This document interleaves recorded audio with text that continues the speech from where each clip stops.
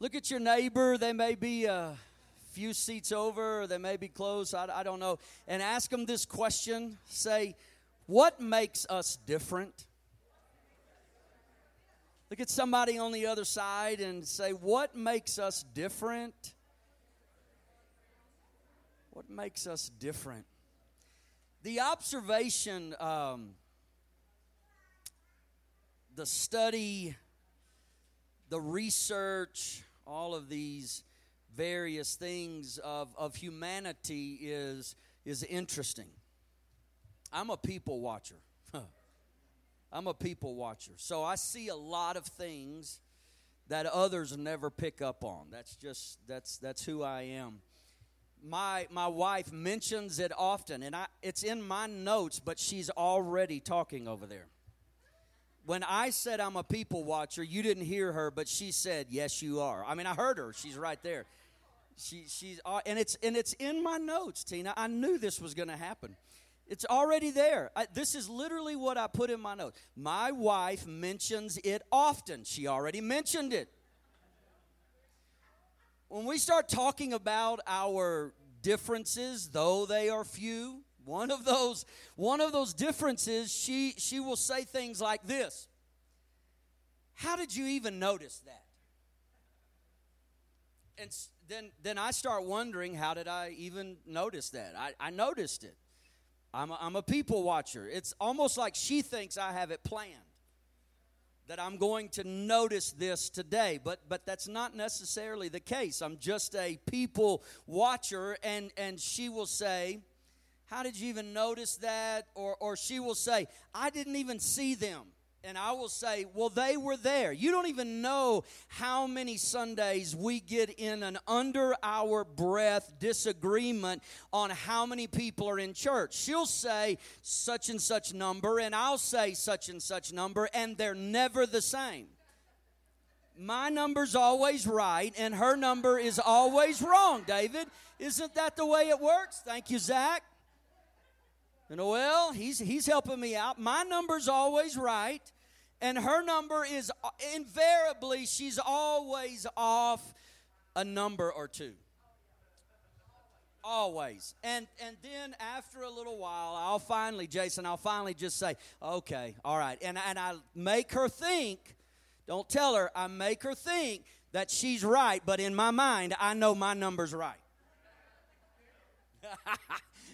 It's just the way, because she doesn't see everything, and she doesn't see everybody, because I'm a people watcher, and I notice things. Now, some folks spend their entire careers uncovering the nuances of previous generations, and some labor every day of their lives to understand others in hopes of providing help. I want to understand, because if I understand, then I can help. Man, wouldn't that be awesome if that was really the case?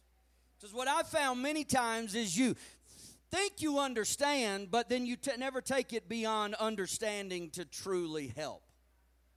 It's just, oh yeah, I see it from that point of view. Then there are these social media stalkers. Man, everybody, Tim, thank you for admitting it back there on the back row today. Social media stalkers of this modern day society, and I know there's a few probably in here that I will not mention. You will go back and stalk somebody from way back when. You will randomly put in a name, just wondering where they are, where life took them, what's going on with them. Now, if you will admit that you're a social media stalker, let me see your hand. All right. There's at least 20 people going to heaven in the building today. Everybody else is, man, it's going to be bad for you. I don't know. I find it interesting that there are defining moments. I have a social media friend that I went to third grade with, third, fourth, fifth, sixth, seventh, about seven, probably from the third grade to the seventh grade. We went to school together, And after the 7th grade, around mid-year or so in the 8th grade, I left that school, and he and I have never seen one another since then. We played football together. We were involved in band together. We just had a connection for a number of years, and we have not seen one another in all these years, but we stay in contact on social media, and he lives not far from where my sister lives. And we've talked about in the future when I'm down there maybe catching up, grabbing some coffee, seeing one another. But this last week, I had the opportunity to message his wife, who was requesting prayer for one of their daughters that was in the hospital facing surgery. He has 3 daughters. Ironically, I have 3 daughters. And I messaged them and said, I'm praying for your daughter. You never know. You never know the connections and what God will do in these friendships. But I see that there are defining moments in life where I ended up, where he ended up, where others end up in life. You can go back and see how we experience things differently. Things and times that change for all of us, and we make a choice in a moment, and it puts us in a direction that we will follow throughout our lives. He is in real estate, and I'm in ministry, and we grew up together, and we played the same sports, and we hung out with the same people. But there are moments in life that you make decisions, and it takes you down various paths, and we are then forced to live the decisions that we made and the choices that came to us. And without belaboring the point here, if it were not for recorded history, we would know nothing of the actions, the statements, the interesting choices that previous individuals made that brought about great change to bring us to where we are right now. People have said it over and over recently that if you do not recognize the past and our history and you know nothing about it, then you are doomed to repeat it, and you will see some things over and over. So we look at situations in life, and it brings us to where we are today. I was thinking about this and went to the book of Esther, the 4th chapter. There are a few verses that I'd like to read to you today. And if you have your Bibles, I encourage you to follow along with me. But I'll be looking in the book of Esther, the 4th chapter, a few verses beginning with verse number 12. The Bible says this, "And they told to Mordecai Esther's words. They said to this man," here is what Esther is saying. "Then Mordecai commanded to answer Esther. He said, tell her this, think not with thyself that thou shalt escape in the king's house more than all the Jews. For if thou altogether holdest thy peace at this time, then shall their enlargement and deliverance arise to the Jews from another place. But thou and thy father's house shall be destroyed. And who knoweth whether thou art come to the kingdom for such a time as this?" Verses that are amazing to me when you consider where our world is right now. What makes us different? He was saying to Esther, you're saying to me that there's nothing you can do. You have no audience with the king. You're just in a place of being somewhat helpless. But I say to you, Esther, that God has brought you to the kingdom for such a time as this. And whether you want to stand up or not, whether you want to do something about it or not, God will bring deliverance from somewhere. God will raise up help from somewhere. And when He does this, if you're not a part of that, then you and your home will suffer as a result. You think your life is in jeopardy if it being in the situation you're in. But I'm telling you, if you don't rise up, it is certain that God will not bless you. And He will bring help from somewhere else. And so I don't have all of the time in the world this afternoon to cover the entire story of Esther here in detail. But if there was ever a time to grasp the meaning of one of the greatest Bible stories of all, now is the time to understand that God puts us in places, that God allows certain things to come about in our lives so we can rise up in that moment, take action, make decisions, and results that will be long-lasting come forth in a positive way. Here is a young lady that is put in a very unique situation. She's been brought in, if you will, and please don't take me wrong when I say this. She's been brought in as a part of the harem for the king.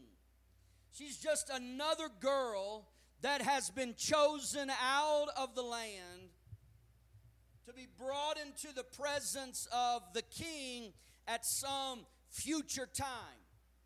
No real relationship, no real commitment, no real consecration on his end, just another young girl to satisfy and meet the needs of a king who could do anything and have anything he wanted. And she may sit there for days and weeks and months and years before she ever has one moment with him.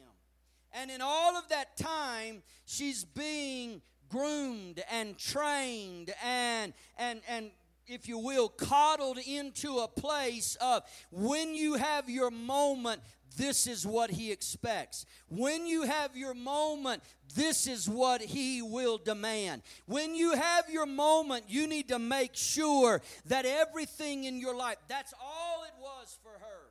She was just another girl in the land. But there was something greater at play here. And that was God had his hand on that girl.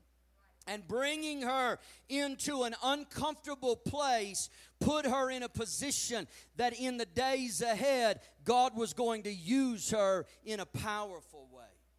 And so here she is when she hears the word that her people are going to be destroyed. Her people are going to be stamped out. That it's coming to an end for her family and her nationality and those that she was connected with because of an evil plot that was schemed against them. And the word comes to her, and the word is, you need to do something about this because all of your family and your loved ones and your people are going to die if something doesn't change. And she responds, what am I supposed to do, or how can I do anything? I've never even met the man. I've never even been in his presence yet. I don't even know if that day will ever come. And Mordecai says to her, okay, that's the way you feel? Then let me tell you this. If you don't do it, God will raise somebody else up. Because deliverance will come to the people. And if you want to be a part of it, then you need to take your stand right now. He's brought you to the kingdom for such a time as this. If you don't want to be a part of it, then know that suffering in your days ahead are certain, and you will lose not only your life, but you will lose your family's life. Can you imagine the pressure on this young girl? When she's feeling all of this and knowing the seriousness of the moment and all of this responsibility is resting on her shoulders, that future generations of the entire nation was in her hand. And she's just a young girl. And she has all of this responsibility on her. Don't think God will not, at some point in all of our lives, come calling for us. He will come calling for every one of us. And most often, hear me now, He will not call us out of our greatness. See, in our mind, we want God to call us when we are at our best. We want God to call us when we have everything together and everything lined up and everything in place just the way it should be. When everything is perfect in our life, when everything is prepared in our life, then I will take responsibility. Well, I've got news for you. God doesn't call us out of our greatness. He calls us out of our weakness. And if you think there'll be a day when I get everything together and everything prepared, then He'll come looking. No, God wants you when you've made your gravest mistake. God wants you when you're on the bottom. God wants you when you can't even make it by yourself. So when the victory comes and the glory is given, you and I can't take any credit for it. We'll have to say it was God that did it all. If it was out of our greatness, then we'd take the credit. We'd say, look what we did. But no, God calls us when we're at our weakest. He calls us when we're at our most vulnerable place. He calls us when we are on the proverbial bottom. And everybody say amen. And God will most likely and most often put us in places and situations with weighty results when we least expect it. When we least expect it, God will hang the whole world on us. Literally. And I'm just touching a few highlights of the story. Amazing what transpired in this young lady's life. In the book of Matthew, the 14th chapter, verse number 25, we see a situation that, in my opinion, it ties in with the story that we were just talking about in Esther. It's in the 14th chapter of the book of Matthew. It's verse number 25. The scripture says this: in the fourth watch of the night, Jesus went unto them, walking on the sea. And when the disciples saw him walking on the sea, they were troubled, saying, it is a spirit. And they cried out for fear.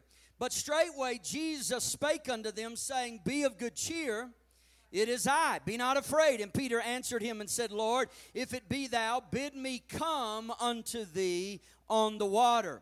And he said, come. And when Peter was come down out of the ship, he walked on the water to go to Jesus. I love this story, and it's just another example of what we're talking about today. Here is a stress-filled situation. A man that is in the middle of a storm, his life is in jeopardy, he's considering jumping overboard, and God puts him at an intersection with an opportunity that was simply set up by God.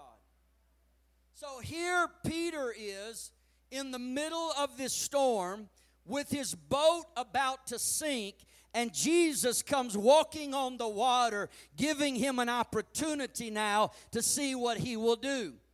They're afraid. They think Jesus is just a spirit. They cry out. He tells them, be of good cheer. And Peter says, if it's really you, Lord, then bid me come. Now, the boat is rocking. The sky is dark. The wind is blowing. The rain is falling. Everyone else in the ship is considering jumping overboard themselves. And he said, if it's you, Lord, bid me come to you. And the scripture said, he said, walking on the water. Let me come on the water. And Jesus said, well, come on, big boy. If you think you're man enough, jump over and let's see what happens. And Peter defies, David, all logic and all sense of self-preservation. A man that grew up on the water, a fisherman that no doubt had seen others drown in those storms and seen others pulled into shore, growing up right there, steps out of the boat. That's amazing to me, that this guy is now bold. Everybody say bold. I mean, that's bold. What kind of faith do you have? Faith that defies logic. When everything else is saying, Justin, you're going to drown, dummy. Don't get out of the boat. And you say, I'm getting out anyway. You're daring me? I love a good dare.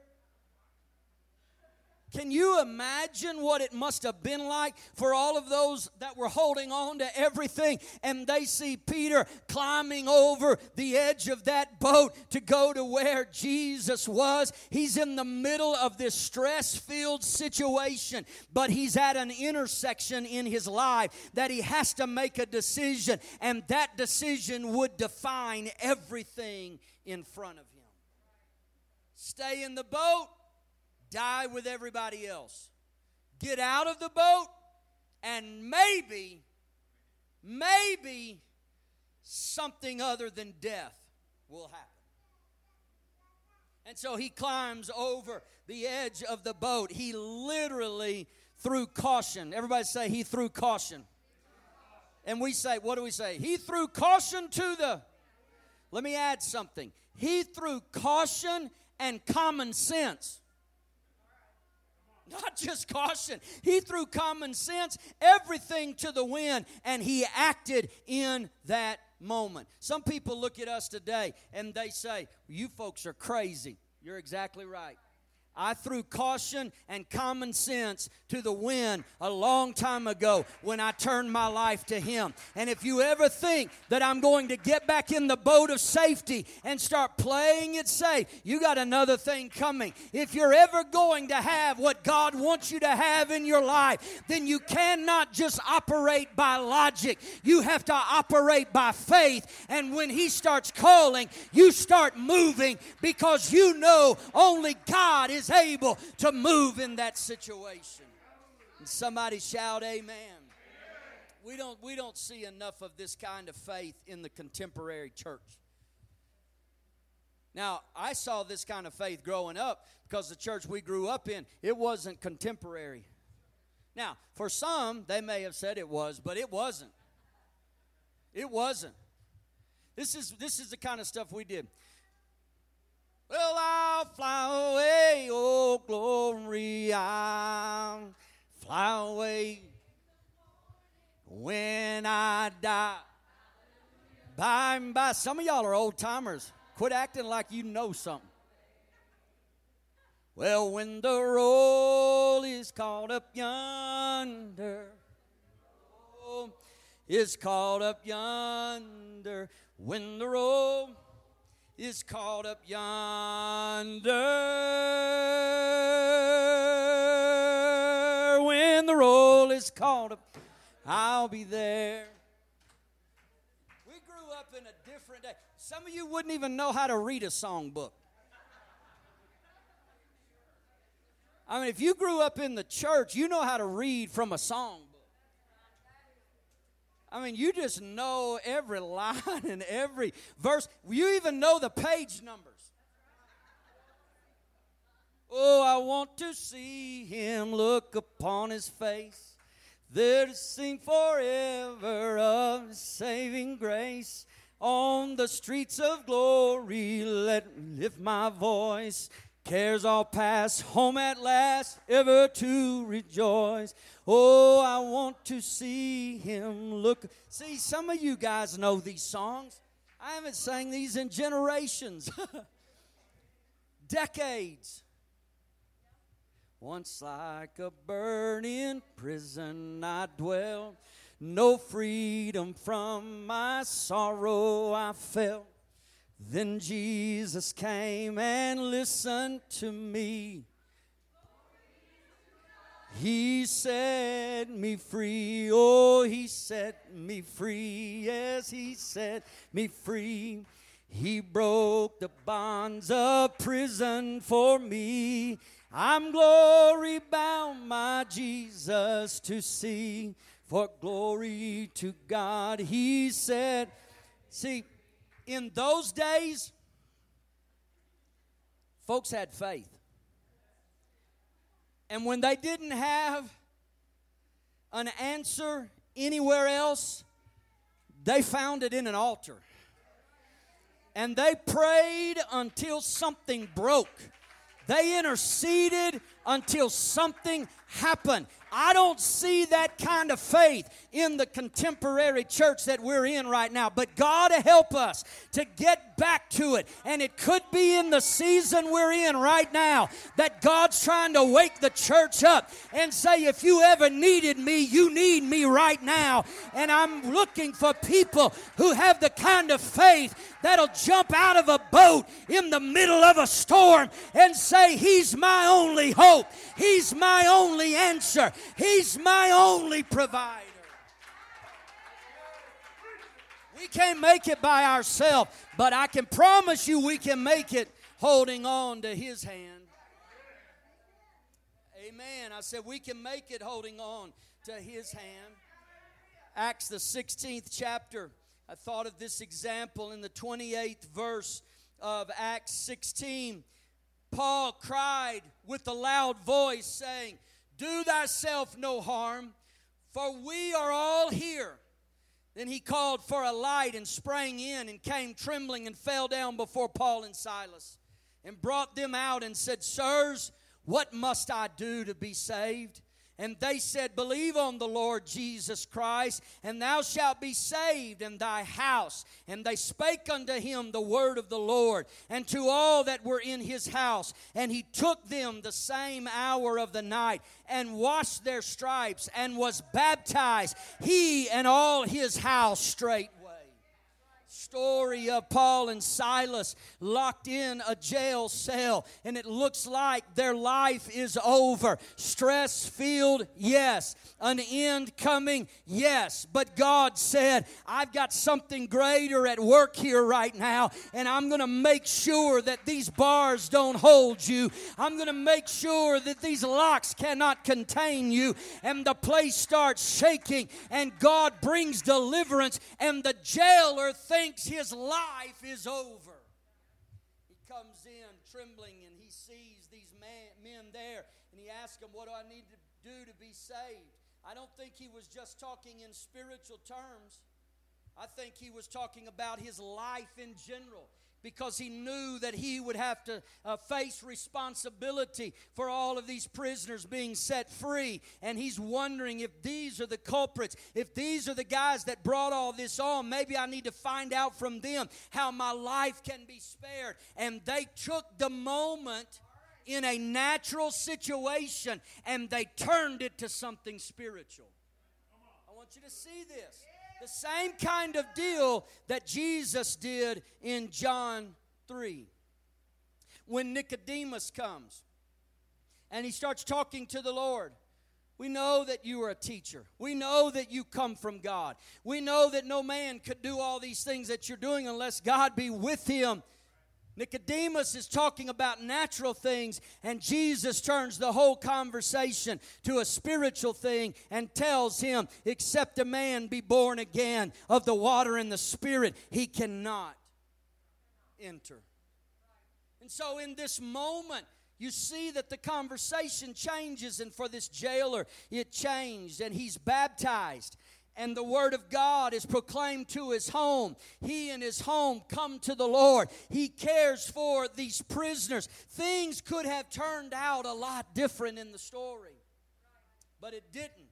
Because even in the middle of this event, of this dramatic shakedown that was happening, clarity cuts through all of that in an epic type of proportion. Now I want you to see this. And you have to get this. If you don't get anything else, get this. When God is pulling the strings of purpose behind the scenes, did you ever grow up going to a carnival or a fair and you see little puppets on a stage and you see that there's wires and strings and things attached, but you don't see where that's leading to or what's going. Somebody's behind the scenes moving all of the puppets that are there on the stage. When He is behind the scene, pulling the strings of purpose in our lives, when He's operating with all of this, the potential outcome is completely out of your control.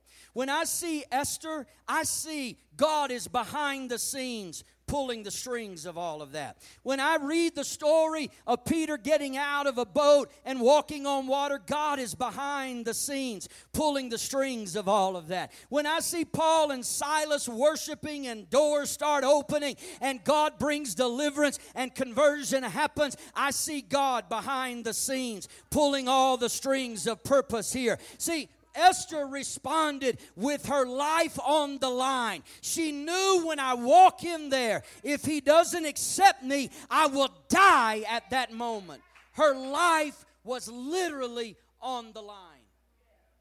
Peter defied all this logic and all these human limitations. Let me see the hands of everyone in this building that has walked on water without sinking.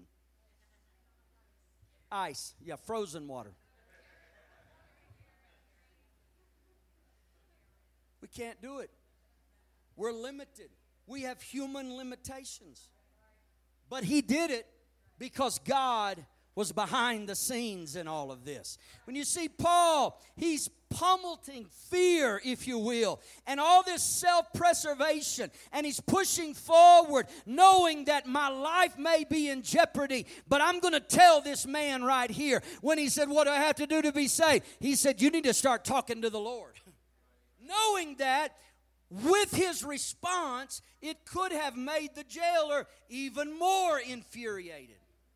Talk to God. Are you crazy? You're a nut. I'm going to kill you right here so I can at least walk in before those that are over me and say, I killed the man. He didn't escape. You're going to tell me just believe in the Lord? See, their lives were at intersections where things could have been so different. And these are just a few of the Bible examples. And there's some amazing, significant things and results that transpire. But beyond all of these personal outcomes, I want to lift this out of the text for a moment. Beyond Esther saving her own life, beyond Peter saving his own life, beyond Paul and Silas saving their own lives, Esther, her actions saved a nation. One girl's actions saved an entire people.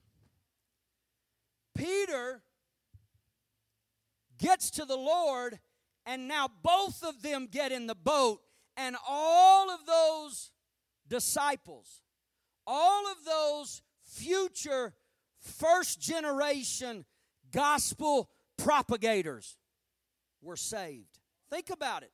They all could have sunk in the middle of that water. And would we even have a message today? Would we even have what we have had he not climbed out of that boat?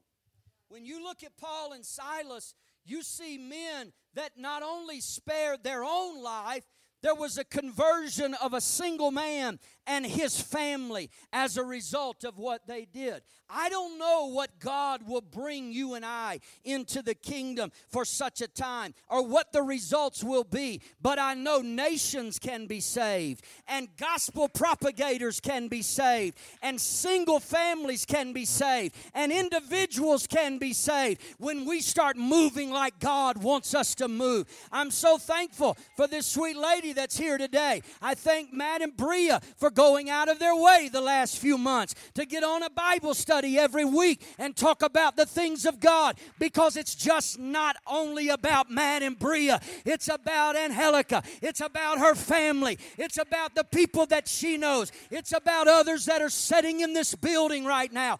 God is moving me to challenge this church. If you think this is all about you, you are sadly mistaken. You better open your eyes and see that God wants to use you right now to make a difference in this world like never before. God wants to use this church. Let's stand together. I wish I had time to finish all of this, but I do not have that time. My question is this: God has brought all of us to an intersection in our life. And my question is this: what are you going to do about it? What makes you different from Esther? You think God loves you more than He loved her, so He'll just spare you the challenges in life? What makes you different than Peter? You think God favors you more than He did that man, so you'll never be in a storm in your life? What makes you different from Paul and Silas? That you'll never see the inside of a jail cell for doing right? What makes us different? I'm no different than them. The only thing that makes me different from them is if I refuse to act when God gives me the opportunity to. If I let fear and unbelief, question, self-preservation, it'll stop me from seeing what God wants us to see. I believe God wants to give Vertical Church the greatest revival that we have ever known. And He wants to do it right now.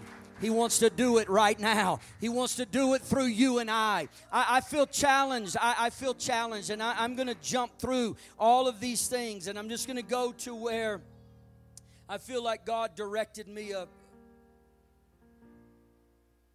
to just share.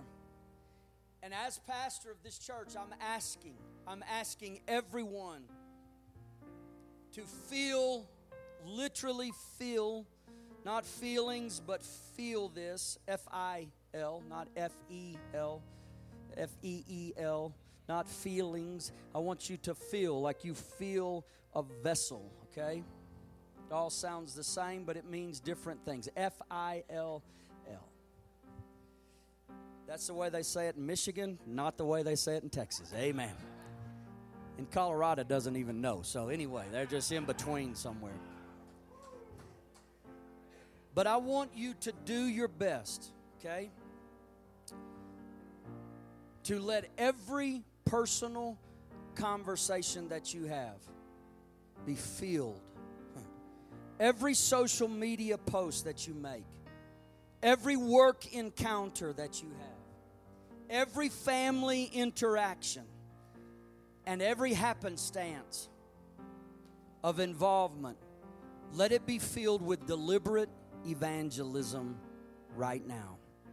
Let it be filled with something that is an effort that will bring people into the kingdom of God. I'm telling you, okay? If you want to stay in your depression, you can. Hang out in your boat. It's about to go down with you in it. If you want to stay in your little situation of pain and worry and anguish, okay, I understand. Everybody's in it right now. The whole kingdom's about to go up in flames. You can stay in your back room being prepared for a better time if you want to.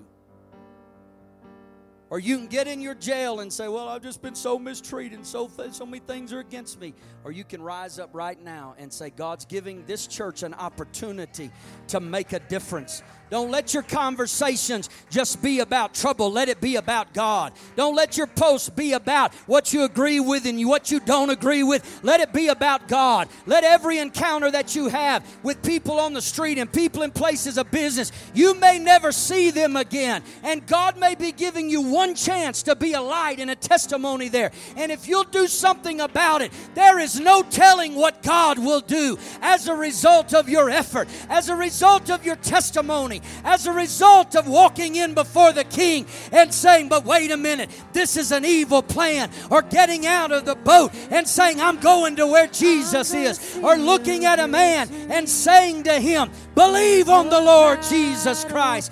God is raising us up right now to make a difference. Are you going to make a difference? Are you going to make a difference? I want you with your hands raised to pray, God, help me to recognize every opportunity that is coming my way. Help me to recognize in every conversation that I have. Help me to recognize in every encounter that I have that you're giving me an opportunity right now to save a family, to save an individual, to save a group of people, to save a nation. God, let the church rise up right now with responsibility. Let the church rise up right now with acceptance in the things that you have for us. Help us to move out by faith. Help us to take those steps that you desire of us to take, because there is great reward. There is great victory going to happen in the name of Jesus. In the name of Jesus. You turn it for good. Before Megan continues singing, I want you to get your neighbor's hand. You have a family member, no doubt. Somebody, we tried to put you with people you've been with, so you don't have to be afraid of those that are around your immediate area. Here's what we're praying. God, let every encounter we have this week, let everything I choose to say or post or be involved in, let it have an evangelism effort behind it. Let it have a burden behind it. Let it have a passion behind it to reach families that are hopeless right now, to reach individuals that are about to give up on life, to reach whole people groups that do not know the next step to take. In the name of Jesus, you're holding somebody's hand. No doubt, pray in the Holy Ghost with me right now. God wants to raise Vertical Church up like never before to make a difference. Come on, your boss may be waiting on your testimony. The people you work with may be waiting on your testimony. Your family may be waiting on your testimony. In the name of Jesus, I plead your blood upon this congregation. I plead your blood upon our church family. I plead your blood upon every person standing here right now. God, I pray that you would use this for your glory. Use this church and every individual to make a difference. We're determined. We're determined. We're determined. We're determined. We're determined to see it happen. In Jesus' name. Come on now, put your hands together and let's give God a shout of praise here. Let's give God a shout of praise. In the name of Jesus. In the name of Jesus. In the name of Jesus. You turn it for good. I'm gonna see. We were driving to church this morning. On our way over here to get here by noon to start setting up. And I've had someone on my heart the last several days, and I said, babe, message them. Message the family member that we know and tell them that if they want a Bible study, you and I will start that Bible study. Reach out to the family and tell them, because I see right now God is opening up doors, and some of us better act while we have the moment to. We better respond, right? We've been praying, God, use me. When's God going to use? Right now is that time. You better open your eyes and get out of your boat. Better open your eyes and walk in before the King. Open your eyes and answer when they ask, what are we going to do on the job? Tell them, turn to Jesus. What are we going to do in America? Turn to Jesus. What are we going to do about the election? Turn to Jesus. What are we going to do about our economy? Turn to Jesus. What are we going to do about our health? Turn to Jesus. What are we going to do about our families? And what are we going to turn to Jesus? What are we going to do about all these splintered relationships? Turn to Jesus. God, help us to realize He's giving us a moment right now to make a difference.